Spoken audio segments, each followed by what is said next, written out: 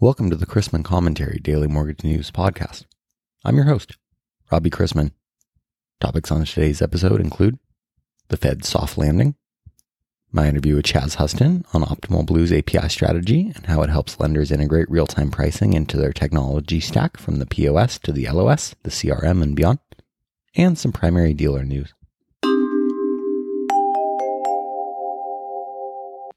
Thanks to this week's podcast sponsor, Optimal Blue. Optimal Blue, a division of Black Knight, delivers technology and analytics solutions that help mortgage lenders and investors more accurately price, lock, hedge, and trade loans to increase profitability, mitigate risk, and grow their business. My friend David had his ID stolen and now he's just Dav. Having anything stolen is not a laughing matter, and since we're in the money business, lenders and vendors are often the target of cyber attacks. If you want the FBI's take on them, the Texas MBA is hosting the Anatomy of Cyber Attacks webinar next Wednesday, April 13th. Some MLOs think that interest rates have stolen their livelihoods, but really, did you think 30-year mortgage rates were going to stay in the twos forever? Or overnight Fed funds near 0%? As of Friday's close, the market has priced in a 70% likelihood of a 50 basis point hike versus 30% for a 25 basis point hike. The question remains whether the Fed will be able to achieve its desired soft landing, whereby inflation eases back towards their target without impeding economic growth. Rising prices continue to put pressure on all areas of the supply chain, which will likely mean continued pressure on consumer prices. February marked the seventh straight month where inflation outpaced income growth, leading to expectations of lower consumer spending as the year moves on. Perhaps rising mortgage rates and still increasing home prices will lessen some demand and ease the bidding wars that have become prevalent in many markets over the last 2 years.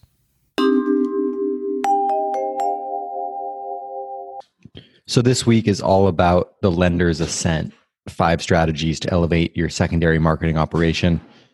Today, capital markets executives must balance competitiveness with profitability amidst escalating challenges. In this 5-part series, the team from Black Knight's Optimal Blue will review strategies for achieving greater outcomes by leveraging all aspects of a secondary marketing platform. I want to welcome on the lead presenter for this week, Mark Teteris, Vice President and Solutions Specialist for Optimal Blue, a division of Black Knight. So today, in the second of our 5-part series on the lender's ascent, strategies to elevate your secondary marketing operation, we're going to talk a little bit about APIs. So I'm going to pass it over to our presenter here, Mark Teteris. Mark, kick us off. Hey, great. Thanks, Robbie. So you guys, just to recap, in yesterday's podcast, we learned how the PPE is at the heart of any growing firm's secondary marketing platform. Now, today, we're going to hear how Optimal Blue's API-first strategy helps lenders to leverage that core platform and integrate accurate pricing into their mortgage technology stack, thus supporting best-in-class solutions for everything from lead generation to POS systems, from CRM to the LOS. So to help guide us along that, we have our subject matter expert, Chaz Huston, who is our Strategic Alliances Manager at Optimal Blue. And Robbie, I'll let you kick off with the interview questions. Yeah, today, or in today's world, connectivity in a lender stack is paramount. And one technological innovation that has made all the difference in building a mortgage tech stack is the API. Chaz, what's an API and why is an API first strategy important? Yeah, Robbie, thanks for having me. Thanks to the Chrisman team. I've always been a big fan of the Chrisman reports and the Chrisman approach. So let's dive in. I think there's 3 topics today that I'd love to discuss. 1, APIs. 2, the importance of having an engine with APIs. And then an engine that can power product and price via APIs. So APIs, I think that's it's a fancy word, but a brief definition is it's simply a modern way to integrate technology. So if you're a lender and you hear API, I think you should have comfort in knowing that it's not a legacy integration method. This is a modern, easy to use, easy to connect, and an easy way to quickly deploy technology. So I think this is commonly known, but for lenders to operate as effectively as possible, it's important that all lenders' technology, not just the product and pricing engine, work seamlessly together. In 2022, we've got modern APIs that allow that to happen. So I think when it comes to the actual mortgage process, an unnamed company out there has put it in borrowers' minds that it's possible to push button get mortgage. And that's not really the case. Can you talk a little bit about the disparities that exist between what borrowers expect and what lenders can deliver, and then how lenders can use API solutions to fill that gap? Yeah, absolutely. So there's kind of two primary ways to connect technology. You've got custom connections, and then you have an integrated technology vendor network. So I'll just quickly start with custom connections. Custom connections can either be proprietary, in-house, internal software, niche, new state-of-the-art solutions. And the idea is that there's an engine that can power all of these different solutions. The technology vendor network, you say push button, get mortgage. I think the technology's there, but if any one of us have gone through the process and either refinanced or purchased a new home, we know that it sounds better than it is than actually in practice. So to kind of bring this together, you've got core solutions. And in these core solutions, we'll start with number one. You've got lead generation. So think LendingTree, Zillow, Bankrate, Redfin, Credit Karma, NerdWallet, right? The consumer's out shopping for loans, looking for the best product and price. So they start this experience on these lead generation websites. After they found the product they're looking for, they then too go into a point of sale experience or the application process. The application process has come a long way. So you've started the shopping experience, you've gone into the point of sale. Now, when you're in the point of sale, you have product and price displayed, but then you go all the way through this process to the CRM, to the loan origination system. And that experience is now closer than ever. And these APIs have allowed us to really just bring this first point of contact all the way through the application, all the way to the locking of the loan, all the way to the actual point of getting a mortgage. The technology is there, and some lenders have made it work. I won't say it's perfect. I like to compare, I think consumers today look at the Tesla experience, right? Where I can build the car that I want, purchase it, and then 2 weeks later, I can have a car delivered at my doorstep. Today, if you're looking to do that same experience with a house, we're close to the Tesla experience, but we're not quite there. But I think the good news for lenders and consumers is that the technology is there. Oh, I was just going to kind of tag on to something Chaz said. If anybody's recently gone through the process, I actually did recently relocate and purchase a home as part of that process, and went with a company that had adopted, a real, kind of journey, that we would go through electronically. So the idea of push button get mortgage, it's actually, push a lot of buttons, get mortgage, but it's very different than 10 years ago or even 5 years ago in terms of the amount of automation and the information that was put right at my fingertips and the ability for me to navigate through the process, for the most part unassisted, to select the rate and fees and be able to make the application, upload the documentation that was needed, or in many cases just authorize that they could get information directly. So the experience definitely has changed, and I do think that it's important that lenders, think about this API first strategy as they're making sure that they keep up with this change. And I'm not even a young guy, and so I think it's probably even different for younger folks coming up today. So just wanted to kind of share that recent experience I had, and it was actually pretty good. I was happy with that idea. And ultimately, it doesn't only benefit borrowers; it benefits lenders as well. Chaz, what kind of integration or development time savings can a lender expect with these API solutions? Yeah, so there's, again, two different approaches. One thing that we're focused on is API first. The idea that a lender should not have to worry that if their product and price or that their product and pricing engine is integrated, production ready, turnkey with the core solution. So we've got a partner network or a vendor network of over 80 different vendors. So it gives really lenders the option to pick and choose which CRM, which point of sale, which loan origination system they want. And knowing that no matter whatever solution they choose, we've already integrated, we've already tested, we've got a thorough testing process, certification process, where these ready to go, pre-built, best of breed solutions are already being powered by an engine and ready for the market and production ready. So there's a thorough vetting process that we go through, and I think we've come a long way. Again, I think there's ease in a vendor knowing that if you choose any one of these solutions, it's turnkey, ready to go.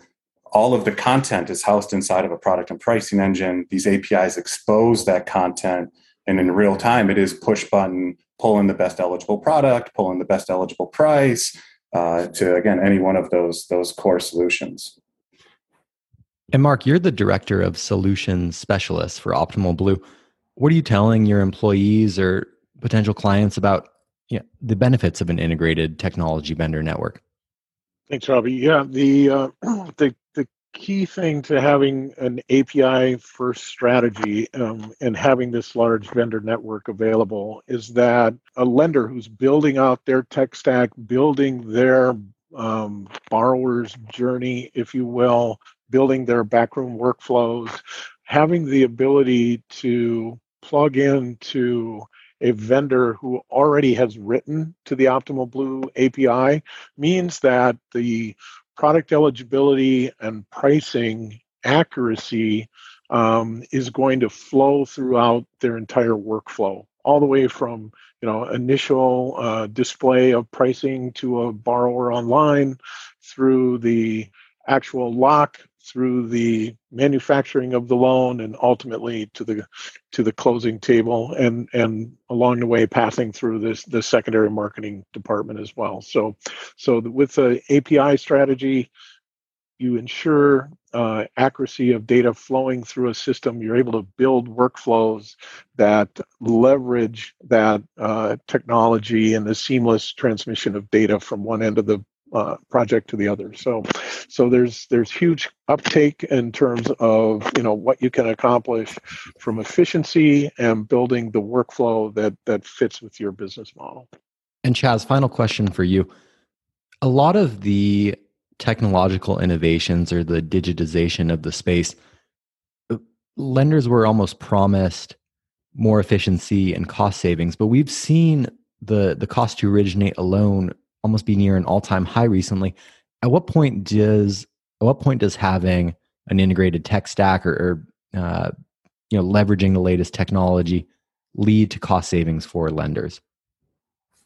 Yeah, that's a great question. There's a core set of solutions, and lenders need to make sure that core set of solutions is heavily integrated, but also try to stay away from a lot of different point solutions. There's a lot of different point solutions out there. Lenders should look at different software that captures multiple things. So if you look at the consumer journey, you can choose software that does multiple aspects of the consumer journey. If you look at the originator's journey, you can choose software that does multiple point solutions in one. So I think that's a big part of choosing a tech stack today. Instead of going out and choosing, 10, 15, 20 different solutions, you can get by with, 5 to 6 to 7 solutions that handle multiple parts of the consumer journey, the LO journey, then all the way to the selling, execution, trading into the secondary market. And that's a lot of what I see is just multiple solutions that do not talk together, when there are just kind of more either one, best of breed, or two, there's now players in the space that are capturing and doing a lot of this function under one umbrella. You've got, again, multiple components being handled by certain firms that can really drive origination costs down and just bundle in a lot of these different offerings. That's an excellent point. Each vendor is going to tell you they have the latest and greatest solution, but if it doesn't play nicely with the rest of your tech stack, then it's almost a moot point. I want to thank you both for making the time. I really enjoyed the interview today. Yeah, thank you. Thank you. No one can predict interest rates and the timing of interest rates with any great certainty. But before anyone starts sounding the recession alarm, some economists will tell you that there's reason to believe that this time around, yield curve inversion may not be as good of an indicator as it has been in the past, particularly given the enormous amount of quantitative easing undertaken by global central banks. And Fed Chair Jerome Powell recently announced that he's paying more attention to the first 18 months of the yield curve rather than anything that goes on afterwards. Looking at fixed income securities yesterday, we saw some steepening of the yield curve to open the week amid chatter that the most hawkish Fed outcomes might already be priced in, though movement was muted compared to last week's rout. It was a quiet open to the week, as expected, ahead of tomorrow's FOMC minutes release. On the data front, factory orders for manufactured goods declined 0.5% month over month in February, not as bad as expected following a relatively strong month of order growth in January. The figure also likely reflects some delayed influence of the Omicron variant on business activity, making it too early to say if this is the start of a weakening trend for factory orders. In primary dealer news, which is pretty rare, ASL Capital Markets Inc. was added to the list of the Fed's primary dealers. Primary dealers are trading counterparties of the New York Fed and its implementation of monetary policy. They are also expected to make markets for the New York Fed on behalf of its official account holders as needed, and to bid on a pro rata basis in all Treasury auctions at reasonably competitive prices. Today, the desk will conduct just one operation, which will target $1.5 billion of UMBS 33% to 4%. Today's economic calendar is already underway with the February trade deficit. Later this morning brings Redbook same-store sales, final March S&P Global Services PMI, and ISM non-manufacturing PMI for March. Several Fed presidents are currently scheduled to speak. Minneapolis Fed President Kashkari, Fed Governor Brainerd, and New York Fed President Williams. We began Tuesday with agency MBS prices worse, 3/8, and the 10-year yielding 2.47 versus closing yesterday at 2.41% after it became apparent that central banks around the world are heading toward raising rates.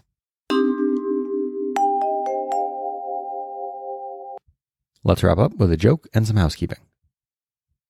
51 years ago, Herman James, a North Carolina mountain man, was drafted by the Army. On his first day in basic training, the Army issued him a comb. That afternoon, the Army barber sheared off all his hair. On his second day, the Army issued Herman a toothbrush. That afternoon, the Army dentist yanked 7 of his teeth. On the third day, the Army issued him a jockstrap. The Army has been looking for Herman for 51 years.